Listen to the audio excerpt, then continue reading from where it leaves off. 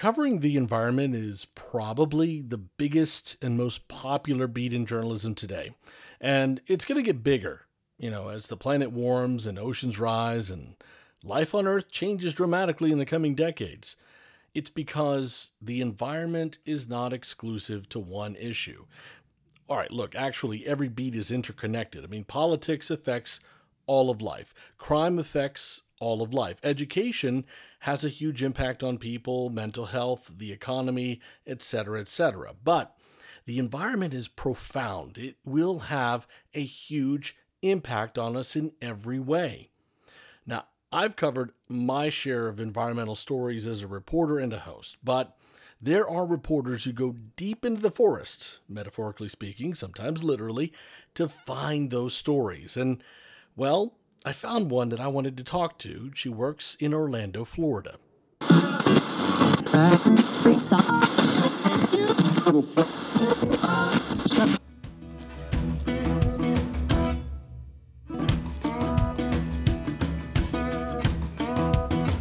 Newsrooms are expanding to cover the environment as a standalone beat, and that wasn't always the case. Honestly, I'm trying to remember the first time I heard the phrase climate change, and it wasn't really since Al Gore's An Inconvenient Truth that kind of became part of the vernacular. In Florida, it's essential that any large newsroom has an environment reporter because this is a state that lives on the edge of the climate crisis. One such reporter is Amy Green at WMFE in Orlando. She once hosted the podcast Drained. It's about the Everglades. She's also the author of a book called Moving Water, the Everglades and Big Sugar. I asked her about how she ended up covering the environment, what it's like reporting on the issue and the politics, and we started by talking about, well, like where I start with everybody.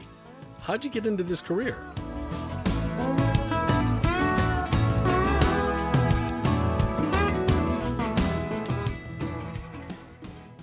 When did you know that you wanted to be a journalist? Is this a lifelong passion or did you fall into it?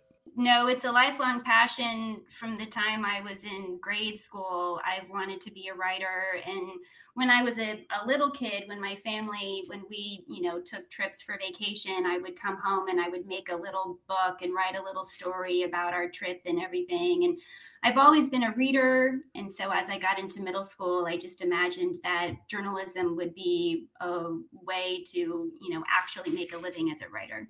When did you become an environmental reporter, though? Yeah, so I got into environmental journalism a little later in my career. I spent most of my career in print journalism, and I transitioned over to radio back in 2011 or so. And I started my professional career in Nashville, Tennessee.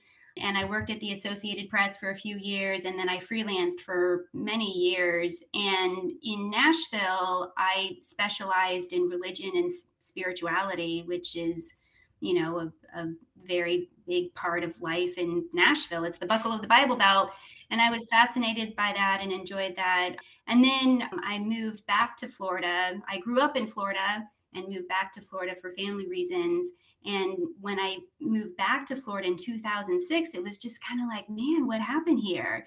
Because the state had experienced this explosive growth in the early 2000s. I grew up in Clearwater and Sarasota. And when I was a kid, my family had a boat and all of my parents' friends had boats. And that was how I grew up. And so after I moved back to Florida as an adult, I can remember a boating trip and out near Crystal River, and the water was just infested with jellyfish to the point where you really couldn't swim off the back of the boat. And so I just kind of started pitching more and more environmental stories. And then in 2008, I pitched some stories on the Everglades, and I just became hooked on the Everglades. I can totally relate to that. Growing up in Florida, growing up in South Florida, and then going off to college, and this career, as you know, takes you a lot of places. And then coming back, and I said, where did all this come from? I mean, it's just roads I grew up on that were 2-lane were now 8-lane, and I'm just like, wow, this is too much.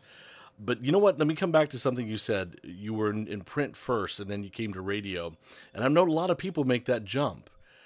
And was that an easy, transition, I mean, obviously you love it. You're really good at it, by the way. So, but was that an easy transition for you? Do you prefer one more than the other? I'm not bilingual and I don't know what that's like, but I imagine this might be a little like that to a small degree. It's two very different ways of writing. And so, even now, I've been in public radio for 10 years. And even now, when I'm first beginning a story and I'm kind of, writing out my reporting plan, even now, I'll do an initial outline as a print story, and then I'll do the reporting, and then after I do the reporting, I'll do another outline as a radio story. And yeah, so it's two very different styles of writing, but I'm so grateful that this is where I ended up. And journalism is a challenging place to be, and in public radio I have this opportunity to do like really meaningful journalism that challenges me and energizes me, so it all worked out. So, what's it like covering a topic that I mean, over the years become extremely divisive and political? Does that add to it and make it more fun, or does that make it harder? I think for me, I have a very analytical mind. And so when I hear various groups of people, kind of like, well, this is what we say, and this is what we say, I kind of feel like my job as the journalist is to figure out what actually is true. And so I enjoy going to the scientific reports and reading the reports and, understanding the science behind all of that stuff. I enjoy that. It seems like in the world we live in, your audience has chosen you. So our public radio audience has chosen us. They love public radio, and they tend to be people who, at least from my experience, but maybe you could share on this, is yeah, they tend to believe in the science. Okay. I don't know how often you get a listener or someone who's going to write in and say, you know what, I deny all this. I don't care for this. And I'm tired of these stories. I don't know. Does that ever happen?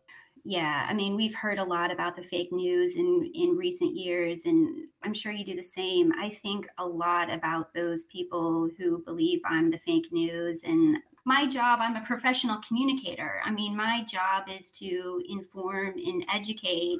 And since 2020, there's kind of a life or death component to that. You're delivering information that people are using to make really big decisions for themselves and their families and their health. And I think a lot about those people who think about the fake news and how to reach those people. I wondered, because obviously over the last 5, 6 years, mentioning that phrase, fake news, not something I'd really ever heard before. Not before, a specific election. And so I'm lucky in that I'm in a studio more often than not. If I ever get called out by somebody, it's online on social media, but I'm not out in the field like you are and other reporters are. And I don't know, is that something that you run into? Is that something that's caused any concern for you in the way you do your job? Well, on the environmental beat, I deal with that perhaps to a lesser degree. And I speak to a lot of scientists who are data driven. And my job is to talk to everyone, usually kind of at the center of what everyone is saying. That is where your kernel of truth is.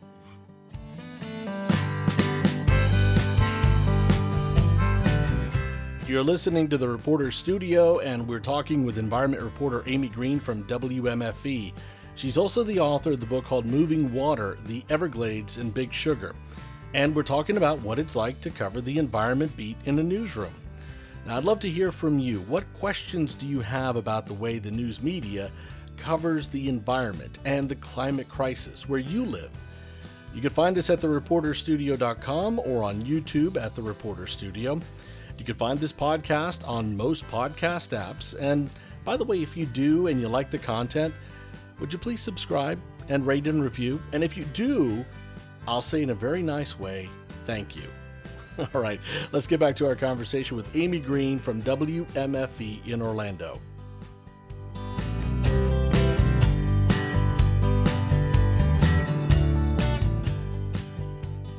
You wrote your first book. It's your first book, right? It came out last year. And it was the Everglades and Big Sugar. And I wondered if you spoke to any politicians or anybody in the sugar industry after the book came out, if anybody's responded and what that's been like. The book is called Moving Water, The Everglades and Big Sugar. And so, obviously during the course of writing that book, I visited the Everglades agricultural area many times and talked with as many farmers as I could. And many of them just asked not to be named in the book. So I respected their wishes. George and Mary Barley are just fascinating figures in Florida environmental history, and I just was fascinated by their story and just wanted to tell their story. And but they're very controversial figures in Florida environmental history, so a lot of people just didn't want to be named in a book about them. Oh, I know that also well. I mean, so you spend a big portion of your career in print, then you go to radio, and then writing a book, and that's a whole nother ball of wax. I mean, this is like it's a different approach in telling a story. You have a lot more space and time to string it out and bring in a lot of different characters and raise questions and then find those conclusions. But what's that challenge like? It was a lot of work, and it was very stressful. All right, so I'm not going to do it. Never mind. All right, good. You talked me out of it. Yeah, but it was a great experience. I recommend doing it. I met Mary Barley in 2008. There was big news in Everglades restoration that year. Former Governor Charlie Crist announced plans where the state would buy out U.S. Sugar Corps and put that land toward Everglades restoration. And so I did a story on the Everglades Foundation, which was, kind of behind that deal, and met Mary Barley that way. And then a few weeks later did personality profile on Mary for the Christian Science Monitor, and just was fascinated by her and fascinated by her story. And I always knew that was a good story, and I always knew it was a book. But as you said, a book is a big undertaking, and I had some things going on in my life that made it challenging to dedicate the time to it. My daughter was born and things like that, and so it took me a while to get an agent and get a contract and do the writing and all of that. And then, of course, my deadline for my manuscript was the end of the year 2019, and my deadline for edits was March 2020. So my book was going through production at the same time. Our newsroom was very stretched by the pandemic news and everything. Well, just as the pandemic is hitting, I mean, right? Isn't that around the time? Was it March 2020? I took vacation the first week of March 2020 to finish up my edits. And I can remember working on my book and having my computer on in the background, and DeSantis doing a news conference where he's announcing one case in Florida and then a second case in Florida. And so I got my edits done, and then I went back to work the second week of March, and that was the last week that we were all in the building together.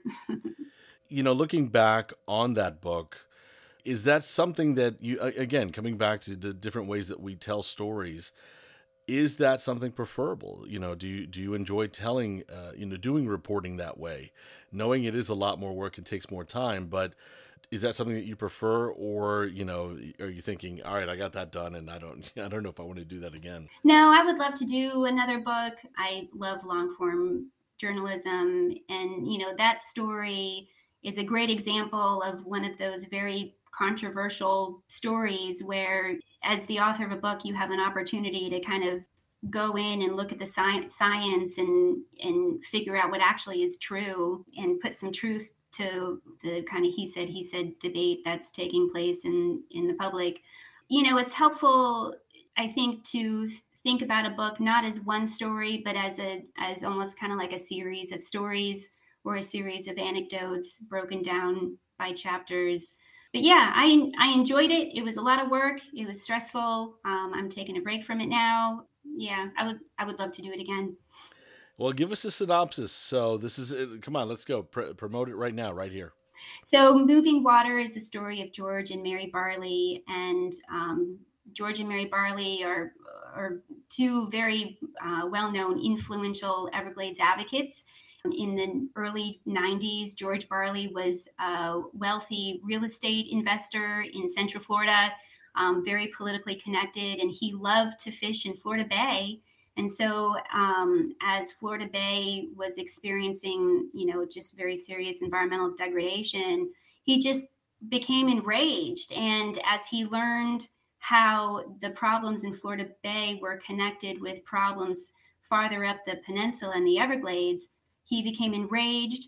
And he also believed that it was a result of government corruption.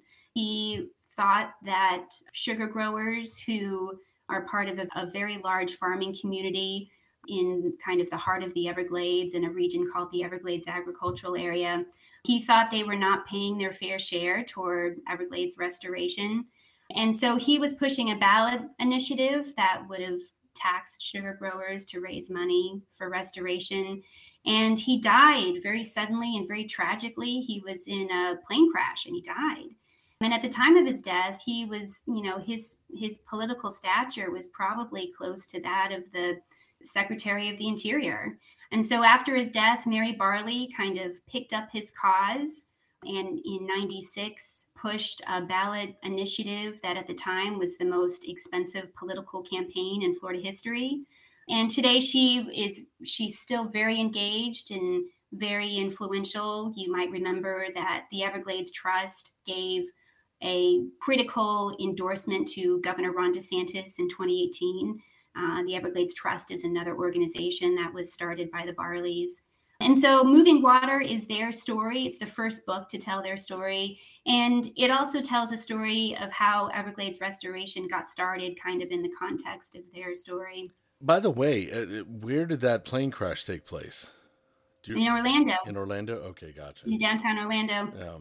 No, I'm remembering bits and pieces of it, but I recall being in Southwest Florida when Charlie Crist was governor, and they had made that announcement of, wanting to buy a lot of the sugar land, for Everglades restoration, and there was fear in some of those little small communities out there that they would disappear. And I grew up in one of those communities, and this is to me, it's a fascinating story because I'm connected to it in more ways than one, and I think that's one of the interesting parts of covering Florida is in some way we're all connected to these stories.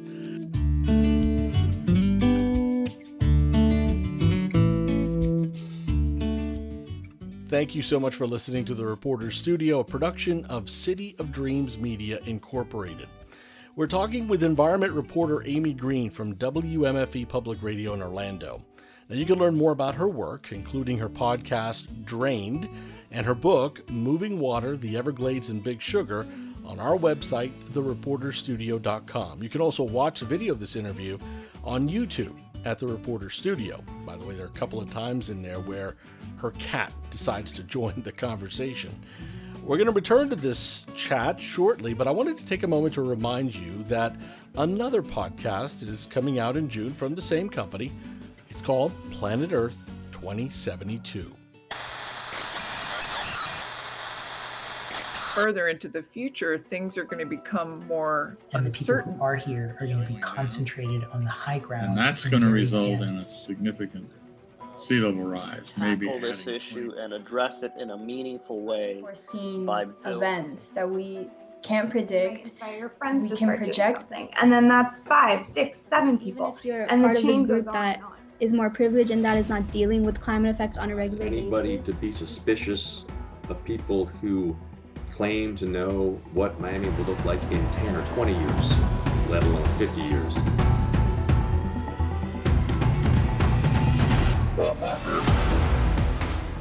No one can guess what exactly will happen in 50 years, except that South Florida will likely not look much like it does today.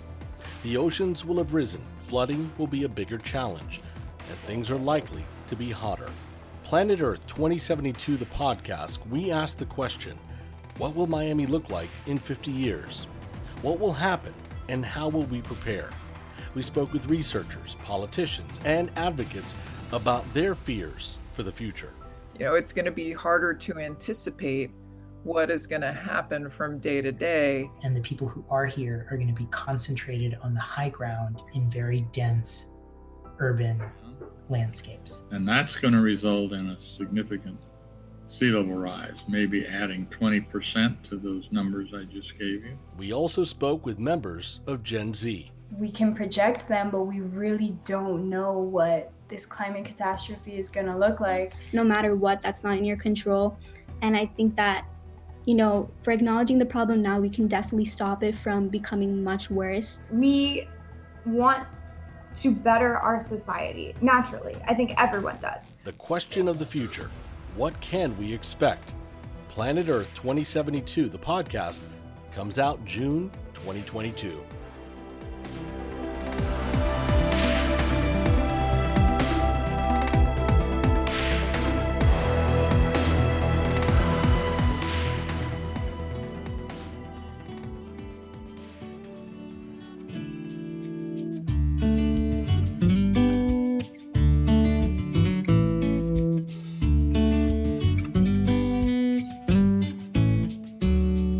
That's the new podcast from City of Dreams Media Incorporated.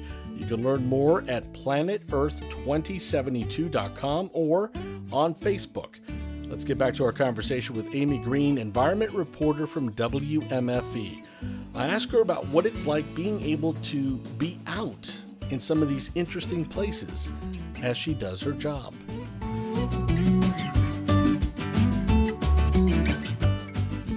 You get to spend a lot of time out there in the Everglades, in the environment. It just seems like fun, and I wish I could be, out of the studio more often. But do you get to do that? Do you get to be out in the field a lot more? Yeah, and you should go to the Everglades. You live right there in South Florida. No, you can go anytime. No. To visit, yes. I'm just saying as a reporter, I envy when, reporters get to be in it, and I'm in a studio. The Everglades, it's kind of a mystery, I think, even to a lot of Floridians. I write in the book that it's not really one of these natural, I'm trying to search for what I'm trying to say. It's not one of these natural features like the Grand Canyon that's really demands your attention. The Everglades, it's a much more settled place. It's very flat, and it's not an easy environment. It's hot and the terrain is difficult and everything. But it's just, if you have an opportunity to get out there, the water is very cool and refreshing. It's not like weird mud or anything like that. And it's great to get out there in a kayak or an airboat, or even, just do a muck walk. And of course, in 2020, my daughter is 8 now. And so she was home from school with me for a lot of 2020. And I was finishing up my book, and I also did a podcast on the Everglades that was made available at the end of 2020. And at the time, my daughter was in kindergarten and first grade. And so she could hear me working on all of this stuff. And so at one point she said to me, "Mommy, I want to see the Everglades." And so I said, "Okay." And so over New Year's, we drove down to Everglades City, which is just a great place. And we did Big Cypress National Preserve, and we took kayaks out, and my mom came too. And we took kayaks out, and we were out there in these kayaks. And my daughter said, "Mommy, I want to feel the muck." And so we helped her get out of the boat. And so she was in the water, up to her waist. And I was so proud of her. So that was really great. Yeah. No, it's the little experience that I've had when I was a reporter before I was a host. It's one of the things that I did enjoy about being out in the field, is not going to City Hall, not going to those places, but getting out into environmental stories. Being in the environment, I think, has just always been one of those things. I don't need to tell you. Finishing up here, I wanted to ask you, moving forward as an environmental reporter, where do you see environmental reporting? Where is it going from here? Where does it need to go? This next generation coming up, what if you were talking to them, what do they need to know? Climate change. That's what I'm focusing on now. And lately I've been focusing on clean energy and renewable energy. In Florida, water issues in the Everglades, it's such an integral part of being a Floridian. And so water issues, that'll always be an important story in Florida. I'm starting to turn my attention more and more to like clean energy and renewable energy and climate change. Because you're in Central Florida, what are the discussions like about on that issue with the public, with your audience? What are they asking of you? What are they demanding right now? Probably one of the biggest stories of the year for me is going to be just this horrible manatee die-off that we've been experiencing in the Indian River Lagoon. And that's a very complicated situation because the Indian River Lagoon is just suffered widespread water quality problems and seagrass losses that have led to the manatees' starvation. And the other kind of theme to a lot of my reporting in Central Florida and across Florida really is this mind-boggling population growth and the strain that is putting on our natural resources. Here in Central Florida, I have been reporting recently on, skyrocketing housing costs.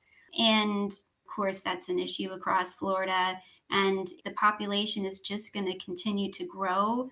I did a story last week on Split Oak, which you may have heard about. And that is a plan to put a toll road through protected land in Central Florida. And a lot of people are worried about that because it's protected land. And so a lot of people feel like, well, if we can put a toll road through protected land, then no place is protected really. And that'll just continue to be an issue, that population growth. For you, having grown up in Florida, and as you said, you remember from your childhood some really beautiful memories of how much you used to enjoy the nature. Being an environmental reporter and seeing the growth, the damage that's being done, climate change being the problem that it is, how does that shape you personally, your view of the future? You a pessimist, an optimist? Can you stay neutral on this? Yeah, you have to be an optimist or else what's the point of anything? But, the thing that I think about is my daughter. We just had the story last week where State Agriculture Commissioner Nikki Fried announced new renewable energy goals for the state. And these goals are a result of a petition filed by Florida youth associated with an organization called Our Children's Trust. And Our Children's Trust is an organization that specializes in climate change litigation on behalf of young people. I just was talking with the attorney about the experience these kids have as a part of this litigation, how the attorneys talk with them about climate change and climate anxiety and all of those kinds of things. And it's a very different time to be growing up. And I think about that a lot. Yeah. I am optimistic, I think, but the pessimist in me does not like sitting back, and he is loud and obnoxious. Last question. You've been a journalist for a while now, and the purpose of the podcast is to try to help people understand what we do. And yes, there's a narrative out there. Politicians are always attacking us, but they've pushed a narrative and there is a lot of distrust. But what is it that you think people get wrong about who we are and what we do? And I wondered if maybe there's something we could do to help them.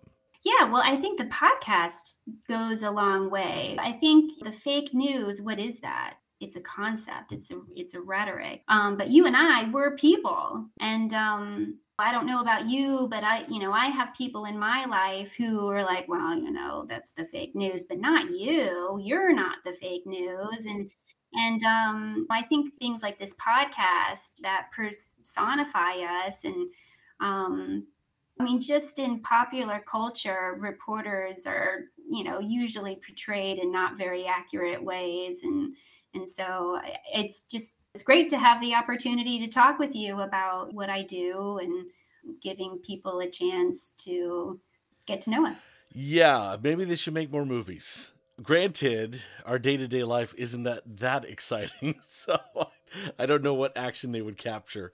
They should just show all the president's men every day on TV. I always think about that too. Amy, I appreciate your time. Thank you so much for being in the Reporter Studio. It's great talking with you. Thanks so much.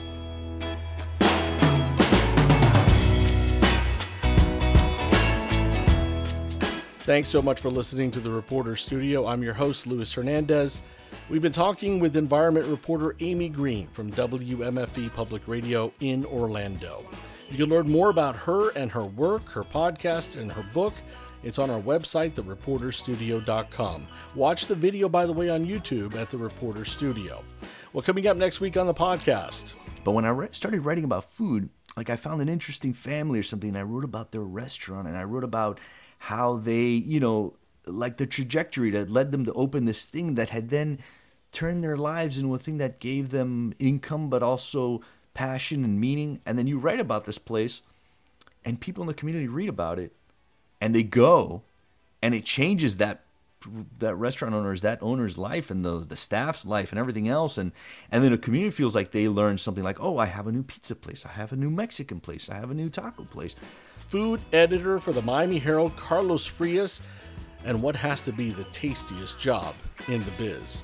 Catch a new episode every Friday. Remember, you can watch these videos on YouTube at The Reporter Studio. And whenever you listen to the podcast, please subscribe, rate, and review. I really appreciate it. Also, share your thoughts and your questions about the news media at the website, thereporterstudio.com. I really would love to hear what you want to ask and what you're thinking about. And again, don't worry. If you're one of those folks who does not like the news media, I still want to talk to you because I want to know what you're thinking. Well, this is a production of City of Dreams Media Incorporated. I'm Luis Hernandez. We'll talk again next week.